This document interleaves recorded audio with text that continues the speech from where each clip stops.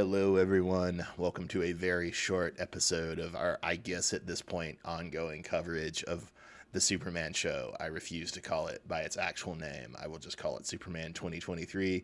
This is episode 5. You will believe a man can lie. I am Bob in Cascadia. That is Matt in the Southland. We are Uncanny Treks. Matt, are you shocked that no Superman thing that I'm aware of has ever thought of the joke, you will believe a man can lie, before? I thought it was called You Can Believe a Man Can Fly, just like the original Christopher Reeve Superman. Yeah, that was the tagline for the 78 film. Right. When I went back to look, I was like, oh, it was You Will Believe a Man Can Lie. And I was like, oh, they really got me with that one. I didn't even hear it correctly. That's really good. Really good. It's such a good pun that it doesn't even register as a pun. It just slides into the original thing. I was impressed. Yeah, and it made sense in regards to the episode, so... And also, like, the larger Superman mythos, especially, like, in the Silver Age, when the whole emphasis is on him deceiving and tricking Lois and Jimmy, right? Oh, yeah. I mean, that was his whole spiel. He was supposed to be this great human, but he was having to lie to everyone at the same time to keep himself protected.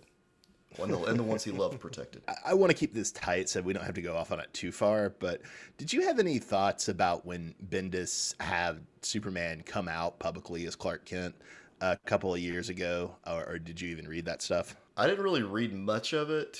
I just know that was going to be the basis possibly for how they were going to handle Superman later on in, like, the films, if I remember correctly.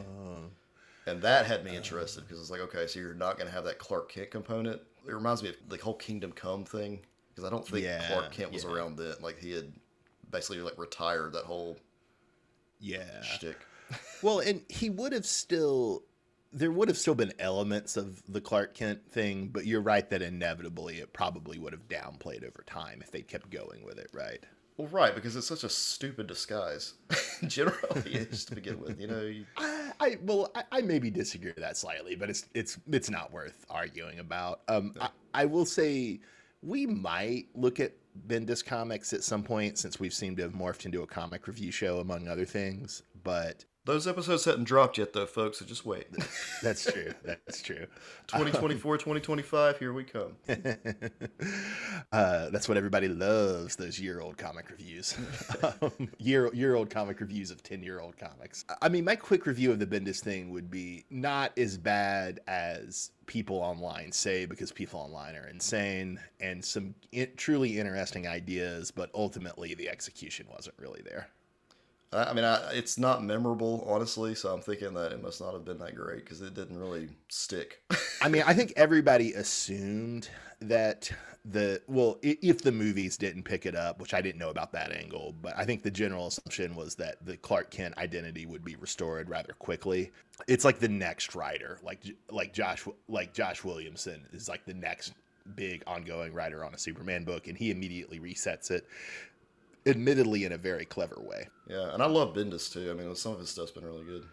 Yeah, Bendis is real hit or miss with me. He's written some of my favorite comics and some of my least favorite comics, but it's certainly the online anti-Bendis brigade. They're totally unfair to him. But he wrote Ultimate Spider-Man, correct? I'm going to make sure I get the right guy. Yeah. Ultimate Spider-Man is where I was kind of introduced to him. Yeah, and I think you've read more of that than I have. I've only read, like, the first maybe 40 issues of the Peter stuff, and then I've read most of the Miles stuff, but not all the Miles stuff that Bendis wrote. All right, Bob, so back to this episode. Let's talk a little bit about the details. Yeah, so they have a little reference to Sub Diego, Matt. Have you ever heard of that? No, but it sounds like Aquaman territory. You would be right. I don't know the gimmick really well because I never read Aquaman comics, but at some point I think a part of San Diego like fell into the sea and the citizens developed, kind of spontaneous gills through something, and so Aquaman became the protector of Sub Diego. Okay. So kind of like Lost City of Atlantis, but for America. Yeah, I assume that was the idea. I also sort of wonder if, like, you remember that Coast City comic we had where it's like the funeral for Coast City and like Aquaman is, I kind of wonder if the writer hadn't read that and like, oh yeah, there's more potential here. That actually would be kind of cool. Had Coast City turned into Sub Diego, but Can't have everything. Can't have everything. So I had no idea about most of these gang members who show up in this episode. I'm not sure if we're supposed to know them or if they're references to old villains or not, but I guess it slowly becomes apparent over the course of the episode that the ginger guy, who's sort of the main one, is the Flash villain Heatwave. Okay. Yeah, I kept thinking of Conduit looking at Yeah, him. yeah. I'm glad you said that because I did too, but forgot to put it But in the notes. it was Yeah. he was just too one-off for me to think it was him. Because, Conduit was supposed to be like Kenny Braverman or whatever, Clark's childhood friend slash foil. Well, you say that, but I don't know. With the way this show rolls, I could see them doing Conduit as a one-off. But he just seemed like a random-ass character, though. Yeah. Which yeah. Heatwave would be. Like, well, you got a Flash villain in a Superman show. Are we happy about the answer to the whole reason as to why they all have tech-based weaponry, Bob? So I don't think I followed this super closely. So the government just harvested Superman's rocket ship. Is that the idea? Yep.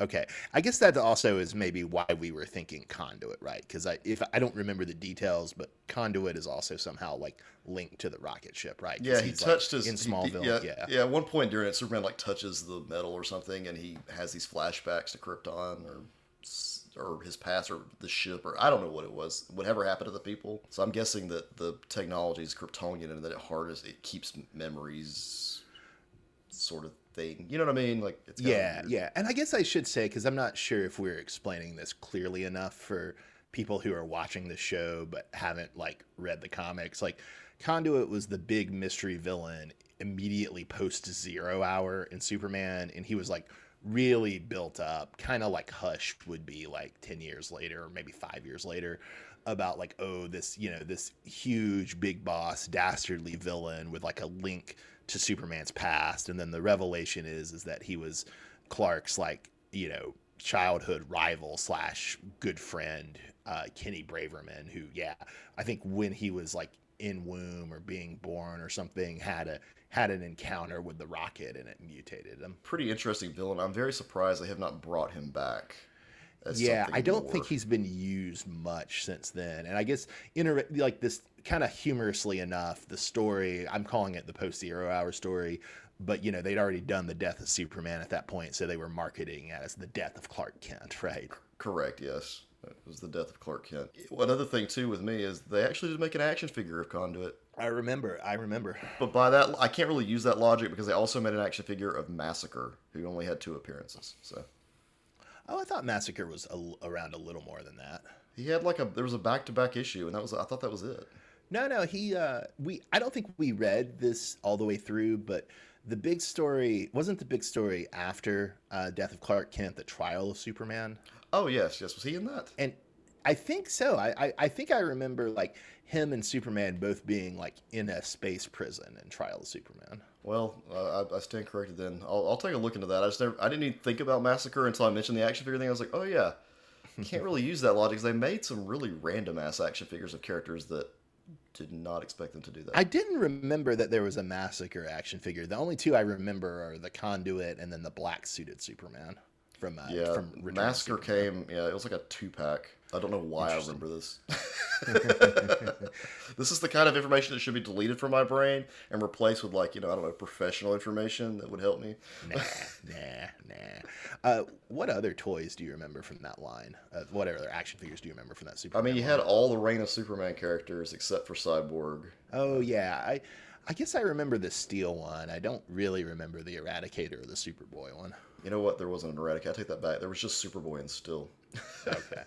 Yeah, you probably remember all of them then. And there wasn't a real Superman, right? There was just the Kryptonian black suit, battle suit Superman. Oh, there was mullet Superman. Oh, there was a mullet Superman. That was the issue because like it was all during that time. So all these action figures were pretty much from the comics we were reading, which is why it was so freaking badass. Yeah. Okay, so it wasn't because I remember the situation with the Batman toys for Batman the Animated Series was you couldn't get a real Batman. You could get plenty of Batmen, but they were all like Batman in like some stupid like Arctic suit, urban camouflage suit, what have you. There was no just like Batman figure. No, they had Conduit was one of them. Massacre. They had a Doomsday.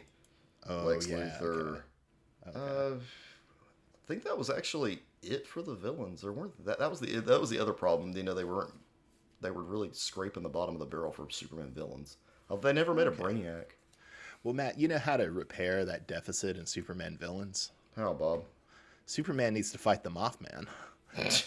Yeah, that would be good. Yeah, Jimmy, in addition to Sub Diego, references the Mothman, and I like the Mothman stories. So Superman versus Mothman would make me happy. Another little bit of trivia is that there's a bar called McGinnis, which I think is, in addition to the beer, is a shout out to the Superman Batman artist Ed McGinnis. Yeah, this is the first time we haven't seen it as Bibbo's. It's like the only bar in Metropolis. So I'm not exactly sure how I feel about this episode, and I think you have maybe some complaints we're fixing to get to. But I do just want to say, in some ways, I think the show is starting to win me over. And especially, I still hate Deathstroke. I deeply, deeply hate Deathstroke. But I really have to shout out the choreography for the handcuff gag with Lois and Superman being handcuffed, and then the choreography of the Deathstroke Superman fight. I thought both were like excellent examples of good animation. I agree. It's I think you heard me wrong earlier. It is good. Oh, I thought you disliked this. No. I think Okay. When I heard it earlier, I was like, well, I think Bob heard me wrong. Like, no, I'm fine with it. Sorry. I think it's getting better. Like, it's getting where I want to watch the fucking show. Oh, okay. Sorry. Okay. Enjoying the show too, Bob. Like, I think that I don't know. I think it's just we haven't had enough Superman animated. We haven't had an animated Superman show like this in so long that it just feels fresh. And I can get past the anime stuff because I can skip the intro. I don't have to listen to like the ending part, and I can still like if it gets really lame, I can look at my phone for like half a second, avoid the whole anime crap, and then look back up. That is the nice thing about the anime style, is that it's fast paced enough that if there is cringe, it won't be on the screen for that long. Because there's definitely some cringe that does not apply to me, but then I always put myself in perspective and say, yeah, I'm getting close to 40, so it's not supposed to be for me anymore. But most people don't do this though. You know that, right? Like most people, most people are just like, oh, why is this not what I want right now? But no, this is like I would have. I think I too would have loved this in late elementary school as a teenager. Maybe if I was like into if animation was the thing at that time. And then it's just a good Superman show in general if you're a fan. It's also kind of weird because it's just like, man, you'd think if Warners were competent, like, we were a little too old for the anime explosion, but the anime explosion was very much there, late 90s, early aughts. Oh, and yeah. It's just like, why wasn't this show the immediate successor to Superman in the animated series and Justice League? Why did they have to literally wait for the kids in the late 90s and the early aughts who were into both anime and Superman to get old enough to make this show, right? Because, Bob, they're the ones that are now making it. And they're making it for themselves in a sense, but also I guess that's why. But I feel like an important part of especially like pop media, like comics and like other things, is you got to be able to figure out how to reverse engineer what the kids want, And that's why DC Comics is going out of business. Yeah, no, that you're right. You're right. No, that's no argument here, son. No argument here. It's amazing to me that it's conceivable that within 5 years, like, they might shut down DC Comics at Discovery, and they might just, have like Dark Horse or IDW make some DC Comics, right? Well, yeah, or just these characters will be like Warner Brothers characters. It's just how we have characters that are Disney characters now. Yeah, and I think they would still license them out for comics, but it's just, but it's just insane. Yeah, how like we went from 52 new ongoing comics in 2011, right, to how many regular like mainline superhero universe comics does DC publish? 15 or 20 now. Yeah, and everything's either Superman or Batman. Yep. Although they're trying to get better about that with Dawn of DC. Not always successfully, but they're trying to diversify it a little bit with Dawn of DC, which I appreciate. Yeah, I'm getting very disappointed by my weekly pirated list, Bob. I need to work on this. Yeah, same. So, speaking of complaints, Matt, I will say that the general, who I assume at this point is probably Sam Lane, calling Amanda Waller Mandy feels really, really wrong. I'm not sure if that's like supposed to be like a sign of disrespect from him, or if it's supposed to be like, like the way we have like Ronnie Troop we're gonna have Mandy Waller. We're rebranding the names of the characters a little bit. I'm Yeah, not please sure. call her Amanda Waller. Mandy Waller's just, ugh, I don't care for that. And then I'm thinking this episode pretty much all but confirmed it's Sam Lane. That's who that guy was. Remember, we were kind Yeah, of not sure at first, but because we didn't see very much of him the first time, right? yeah. And I think this is just going to lead to some daddy-daughter drama now that Lois knows Clark is Superman.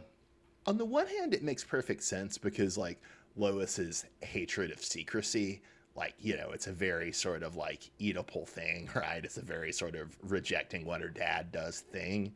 On the other hand, I do think it maybe is going to feel a little forced. I mean, we'll see how they handle it, but just like the drama between Lois and Clark in this works pretty well. I don't know. I don't know if it's actually going to be benefited by adding like Sam Lane as an outside factor. Does that make sense? It does, but I don't think we've seen this before in animation, like anything with Sam Lane where he's this prominent. I'm sure he's in one of the DC movies or a couple of the DC movies they've been putting out the past 15 years, but I couldn't say for sure. I mean, it's an interesting take too. Then you have, he's apparently over Waller, Project X or Suicide Project X, Squad, whatever they want to or call sorry, it. Task Force X. My bad, Which is, I mean, a little different from what we've seen before in the comics. Yeah, In the other 14 iterations of the Suicide Squad. yeah. I mean, we have a damn video game coming out soon, Bob. It's called Suicide Kills the Justice League or something. Yeah, it's a pretty good title. Yeah, and I'm like, that'll be a cool video game, but Jesus, like, I have seen more Suicide Squad in the last 10 years than I think anything else. Well, it's also unfortunate because like the movies are pretty good. I like the movies okay, but I don't think that there has ever been a good Suicide Squad comic except for the original one in the late 80s, early 90s. I think every other Suicide Squad comic has sucked. I read, the first couple of arcs of the original, and it was, I don't know, if you haven't read it, pick it up and give it a shot, because compared to the stuff like you see in the New 52, yeah, or even DC Rebirth, it was a new idea at the time. And it was like taking some tropes from action movies, but also like taking the B and C list villains. And it was really good writing. Yeah, it's John Ostrander and his then wife, Ken Yale, and then Luke McDonnell on the art. It's really good. I've read all like 66 issues. I love that series. But partly through imitation, partly through just, I think, some good writers have tried the Suicide Squad since, but they haven't done their best work, I think. It's just never felt as good as it did from the late 80s to the early 90s. Well, it's sort of like X-Men. It's the combination of the characters you have on the team, so that can also be a weakness. Yeah. So one other thing to kind of bring up here. So you're finding the Lois and Clark drama pretty satisfying then? I'm fine with it now. Yeah, since he's already been exposed to Superman, I'm like, okay, we're past all that, in episode 5. Yes, this is good. Yeah. We're not going to draw this out for the next 2 seasons. So I was shocked on when I went on Twitter on Friday. Like, I didn't necessarily expect this, how much debate there was about, like, oh, is Lois the asshole or is Clark the asshole? And how, like, gendered it seemed to be about who took what side. I just thought it was like really weird, man. I was just like, it's just good drama. Why do you have to pick a side? And it made me, well, and I kind of wanted to get your take on that first. Okay, so that's just the new way of watching television, I think. You're either with us or against us.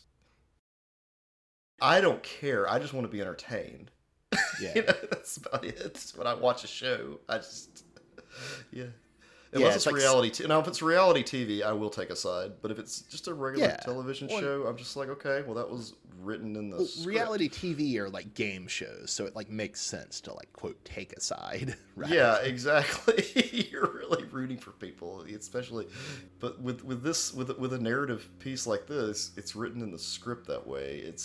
And it makes sense. Lois should be kind of pissed. He did lie to her. Yeah. And but also Clark's perspective makes sense. He's like literally known her for like, even though he's into her, he's only known her for what, like a month at most at this point. And she's also like super aggro about Superman. Like, why would he tell her? Yeah. I mean, I get what you're saying, but it adds the drama. I don't really think I need to pick a side, one or the other. Yeah, and both characters are right, which is Yeah. good, that's good drama. Like that's Hegel and Aristotle's definition of tragedy usually is that you have two competing valid claims collide, right? As I've gotten older, there's this song, but it goes, "There ain't no good guys, there ain't no bad guys, there's only you and me, and we just disagree." That's all it is. Like, it's really all it is. Matt's aged and found the wisdom of country music. Why attack it? And I think in some ways too, it's like the logical extension of like stan culture that social media has kind of accelerated, and also like if you feel strong identification with a character, then you're more likely, obviously, to have a very aggro response to characters who are in their way in the narrative. But if you are listening to our podcast, folks, and our Strange New Worlds coverage, I'm going to start reading a couple of comments from Facebook people just to get Bob's opinions. Oh, so, God. So be sure to check that out, because we do like to read up on what people are thinking about this, and what the Twitter feed is below. What is it called now, Bob? It's not even Twitter. It's X now. I deleted mine, by the way. I didn't delete the account, but I deleted the app off my phone because I just got tired of. I'm torn. Like, I want to get off. I'm going to keep calling it Twitter. I want to get off Twitter because it now looks like a porn tab in my browser. I didn't even think that. I didn't even take that into consideration. But neither did Elon Musk. I don't have a Blue Sky account yet because I'm a loser, and there is a part of me that's like, you go where the people are, and even though like I think a lot of like interesting accounts have gone over to Blue Sky, my sense is that the vast number of users are still on Twitter. That definitely may change. It honestly at this point it just does seem like Elon Musk is literally trying to run Twitter into the ground, but I don't know. The only things I'm really on that I would consider maybe doing something would be Discord. But what we'd have to do is create a Discord and get like people who we just have to like post it on Twitter and be like, "Hey, we're moving to Discord. If you want to join, here's the link," or something like that. Yeah. I feel like we would get the niche audience that we're looking for, because we're very niche. We are. Niche. Is that the right word? Niche, whatever. Niche or niche, I think is fine.